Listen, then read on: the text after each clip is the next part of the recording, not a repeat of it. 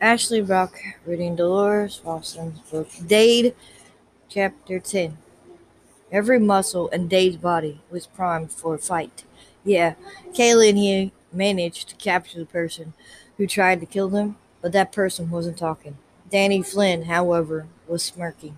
Despite the handcuffs and ankle shackles, the SOB lunged in the interview room while Carrie and another medic bandaged the graze wound on the top of his left shoulder. Wasn't a serious injury enough for him to go to the hospital. Besides, Dade didn't want the snake out of his sight. If there's if this were the old days, I could beat a confession out of him, Mason mumbled. His brother was right, behind Kayla and him, and all three of them were glaring at the hired gun, who had refused to answer a single question, much less admit his guilt in nearly killing Kayla and Dade.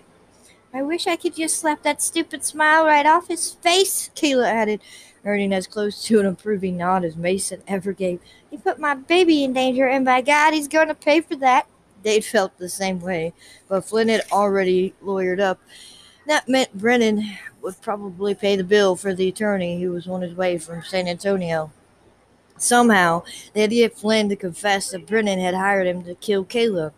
That's what had really happened. The pieces all seemed to point in that direction, but there was a niggling doubt in the back of Dade's mind. Maybe that had something to do with the way Carrie kept glancing back at him. Dade didn't trust her, and he was trusting her less and less with each passing second.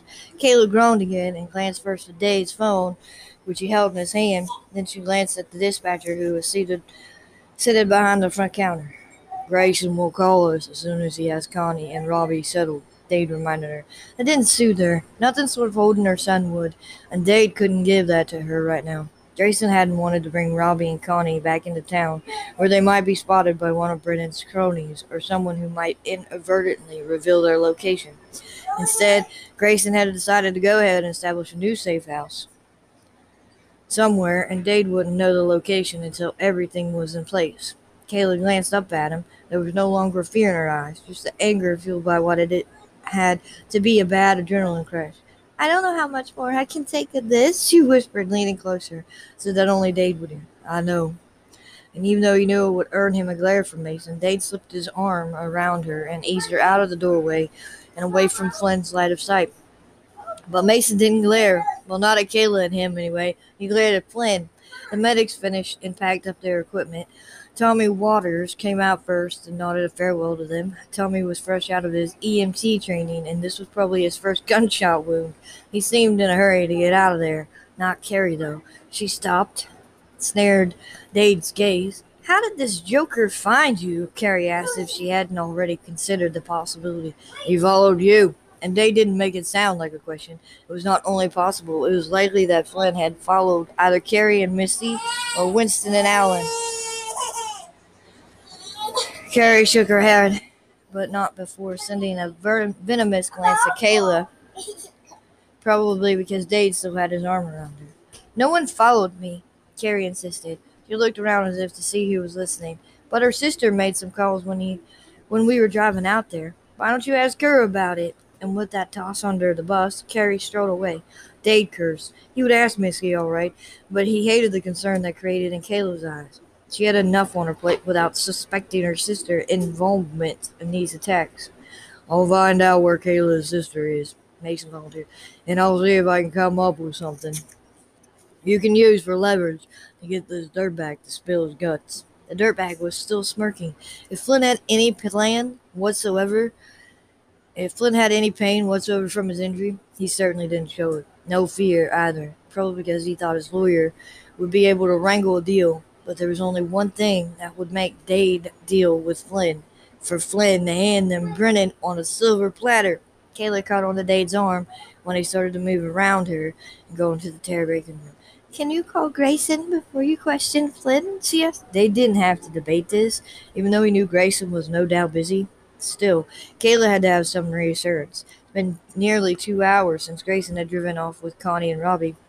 Dade shut the door between Flynn and them and pressed in Grayson's number on his cell.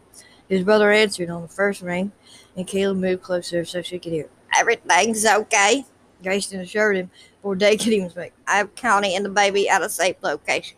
Where? Kayla immediately asked, but Grayson didn't give her an immediate answer. He hesitated big time. I'd rather not say.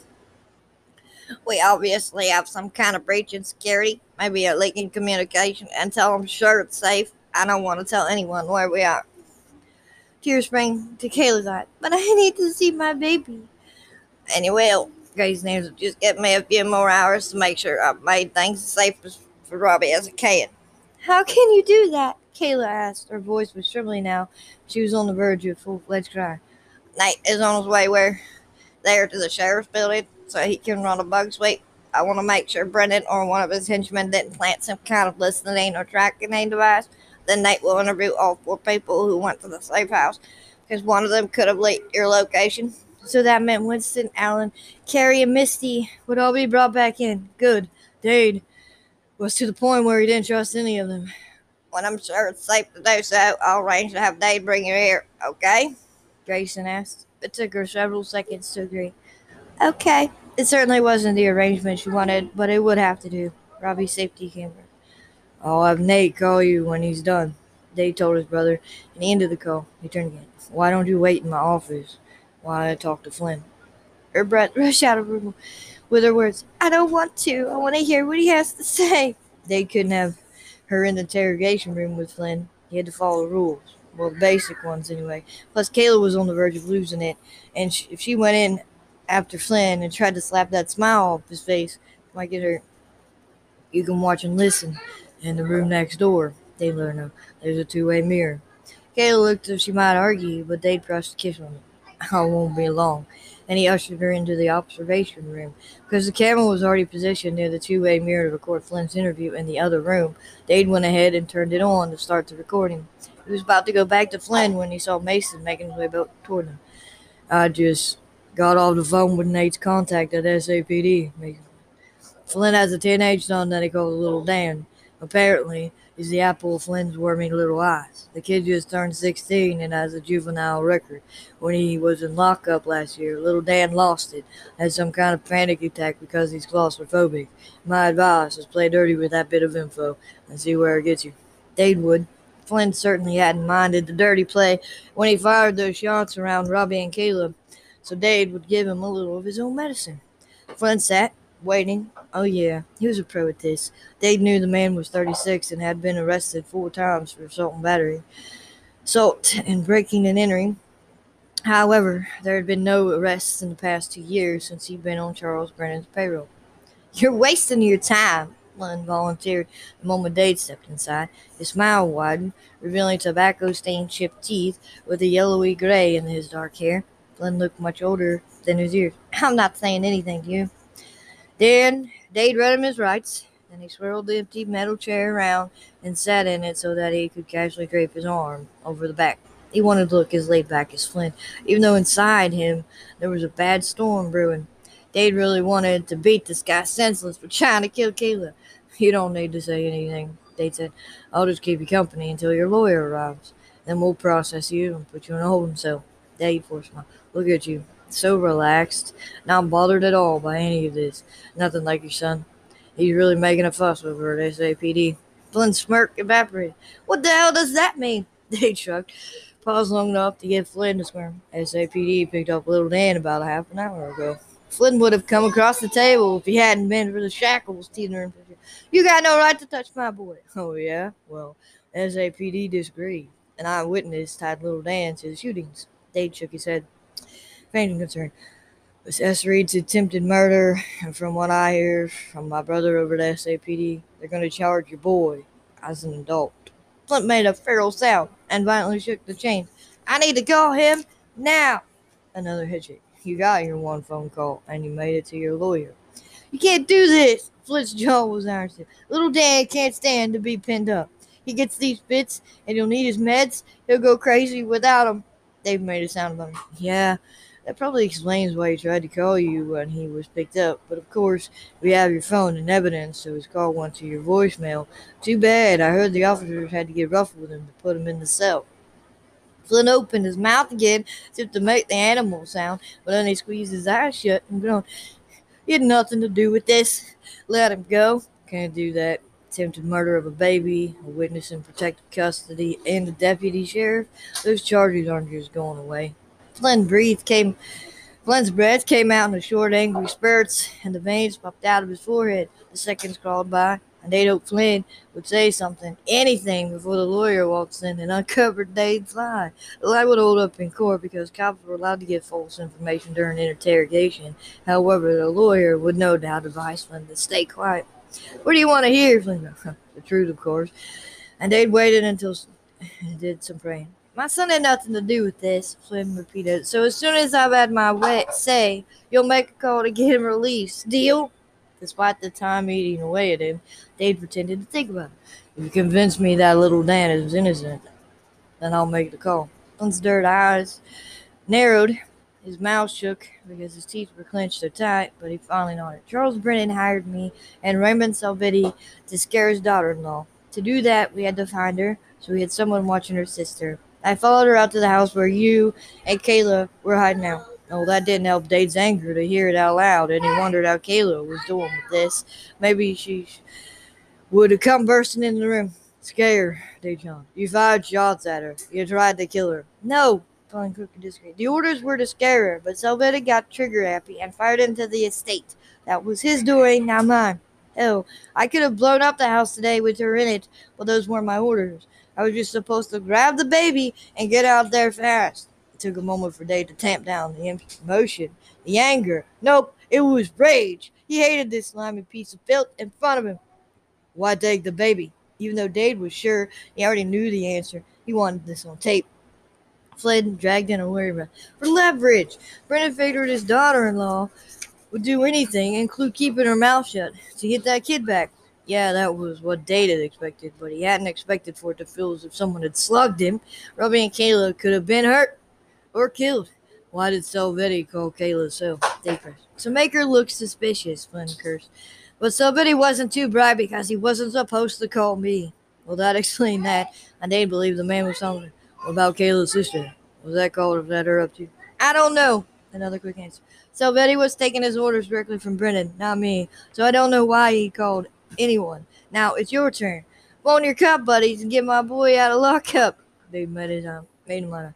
If I do that, he'll just recant all of this later. What I want is proof that links you and Salvetti to Brennan.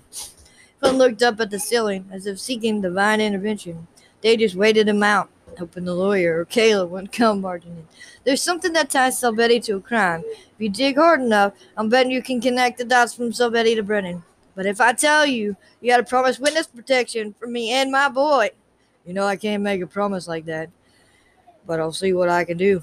And Dade would, because as much as Dade despised Flynn, he despised Brennan more and wanted to put him away from it. What proof do you have? Flynn swallowed hard. There's a wall safe in my house in San Antonio. Inside, there's a gun with Salvetti's fingerprints. That gun was used in a murder. Dade heard the voices in the front part of the building and figured the lawyer had arrived. Connect the dots for me, Dade says. What does this gun and murder have to do with Brennan? Flynn leaned closer. Salvetti has worked for Brennan a long time, longer than me, and he was working for Brennan when this murder happened. My advice, dig into it. Now please, go SAPD. Dade heard the hurried footsteps coming down the hall. 2 sets, one belonged to Mason, he soon learned, and the others belonged to Darcy Burkhart, an attorney who had recently moved to Silver Creek. But Darcy was no stranger to Dade. No, she had been one of Brennan's attorneys during the initial investigation.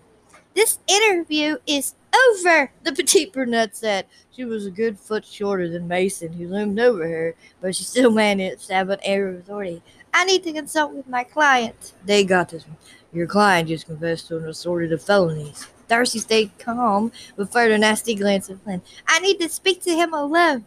Dade nodded and used a remote device on the wall to turn off the video recorder, as he was required to do. Client attorney privilege. But Dade thought he might already have what he needed without any additional statement from Flynn. Make that call, Flynn shouted out to him as Dade headed for the door. I will, Dade lied. He stepped out in the hall with Mason. The lawyer went in, and Dade waited until she shut the door before he said anything. We'll need a search warrant for Flynn's safe, Dade instructed, and we need Brennan back in custody. It's already in the works, Mason assured him. SAPD will pick up Brennan, and they'll execute the search warrant the moment they have it in their hands. You think this will link us to Brennan? I hope so. Dade hated that he sounded so pessimistic, especially when he realized that Kayla was right behind Mason and hanging on his every word. Flynn did confess that Charles hired him, Kayla said. Yeah, then that would get Brennan back in custody. Temporarily, anyway, because she looked ready to fall flat on her face. Dade caught onto her arm and led her down the hall toward his office. This Darcy Burkhardt is a tough attorney. Dade let Kayla know she could somehow get it all thrown out. That's why it's important for us to connect this so-called gun to a murder and then to Brennan. That's physical evidence and could be a hell of a lot better than just a confession from a man with a criminal record. So-called? She repeated. You think Flynn lied about that? Oh man, he hated to see her hopes smashed like this. They took her into his office, made her sit in the chair across from his desk. He wished he could give her a shot of whiskey from the bottle he kept in his bottom drawer, but she would need a clear head because she still had to make a statement about the shooting. Instead, he handed her a bottle of water that he'd taken from the small fridge behind his desk. I'm sorry, Kayla mumbled. She drank the water as if it were a cure for what ailed her, gulping it down so fast that it watered her eyes. Or maybe that was just more tears on the way. Dade wanted to pull her into his arms for a long hug. He wanted her to lean on him, but that would be a dangerous mix right now because of the attraction. Philip was skimming his fingers down her arm. Everything new we learned just seems to complicate things, she mumbled. Yeah, it did. Dade would have preferred Flynn to give a clear, no strings attached confession, but instead he added this mysterious gun to the mix. It might be critical and it might be a smokescreen, but someone had to investigate it. That tied up manpower and resources when all those resources should be focused on picking up Brennan and canceling his bond. Dade moved some things off the corner of his desk so he could sit, not exactly touching Caleb, but close enough. But they didn't watch where he was sliding a stack of folders and then bumped into the framed photo, knocking it over. Kayla reached out and picked it up. She started to put it back, but she froze, staring at the picture. It's my maternal grandfather, Sheriff Chet McLaurin. The shot had been taken outside a brand spanking new sheriff's office. Chet was smiling, that good old boy half smile of his, and his white Stetson slipped low on his weathered face. He was a legend around here before he was killed. Killed? She said under her breath. Kayla continued to study the photo. Yeah, he was shot 20 years ago while investigating a robbery. His killer was never identified or caught. And after all these years, that sliced right through his heart, his brothers too. In fact, it's the reason all the violence had got into law enforcement. A case they couldn't solve. A wound that couldn't be healed. I've seen this photo, she said, tapping it. Surprised, Dade took it from her. Had another look, even though he knew every detail. There's one in Grayson's office. She shook her head. No, I saw it in Charles's office. What? And Dade couldn't ask it fast enough. What was Brennan doing with that picture? I don't know. She had more water. Looked at it. About 18 months ago, I was sneaking around in his files, looking for anything I could use to get Preston and him arrested. I knew that was the only way I could get out of my situation. I just learned I was pregnant, and I was looking for a way to get out. Dade felt it again. That jolt of hatred for the Brennan man who made Kayla's life hell. I remember the picture because it seemed out of place. I mean, there were other photos, some mugshots, some taken from a camera with a long-range lens. And then there was this one of the Silver Creek Sheriff's Office. I looked at it a long time, trying to figure out why Charles had it. They did the same now, trying to see if with fresh eyes. His father was in the shot, his mother dressed in her Sunday best, him, and all his brothers. Who's that? Kayla asked, tapping the image of a person standing next to him. My brother Gage. They didn't want to feel the resentment for his younger sibling, but he did. He left home not long after high school and didn't come back. Gage had run out of the family, just like their father. He joined the CIA and was killed on a deep cover assignment. Oh, I'm sorry, Kayla said softly. Thanks. He mumbled and got his mind off Gage, back on the picture, taking all these years ago. Next to Gage was Mel, the current deputy, who was then just starting a rookie year. Two deputies long since retired.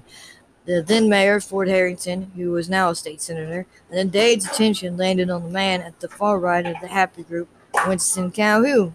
He was assistant DA back then and had every right to be in the photo. After all, it was the grand opening of the Silver Creek Law Enforcement Facility. But because of Dade's recent suspicions about Winston, his presence in the photo seemed a little menacing. Where are the files that had this photo? Dade asked. In the storage room off Charles's office, but it's no longer there. She was glad. I went back about a week later to see if I could find anything, and all the files were gone. I'm pretty sure Charles figured out I'd been snooping in there. They didn't doubt it. Heck, Brennan probably had surveillance and knew what Kayla had done. Sickened him to think that the only reason Brennan had let her live was because she was carrying his grandchild. The picture probably wasn't enough to get an additional search warrant for Brennan's place, but Dade would question the man about it when SAPD took him back into custody, which hopefully hadn't already happened. He reached for his phone to find out the status of that, but it buzzed before he could make a call. "It's me," Mason greeted in his unusual growl. "Brace yourself, little brother, because we got a problem. A big one. And the problem's name is none other than Misty Wallace." End of chapter 10.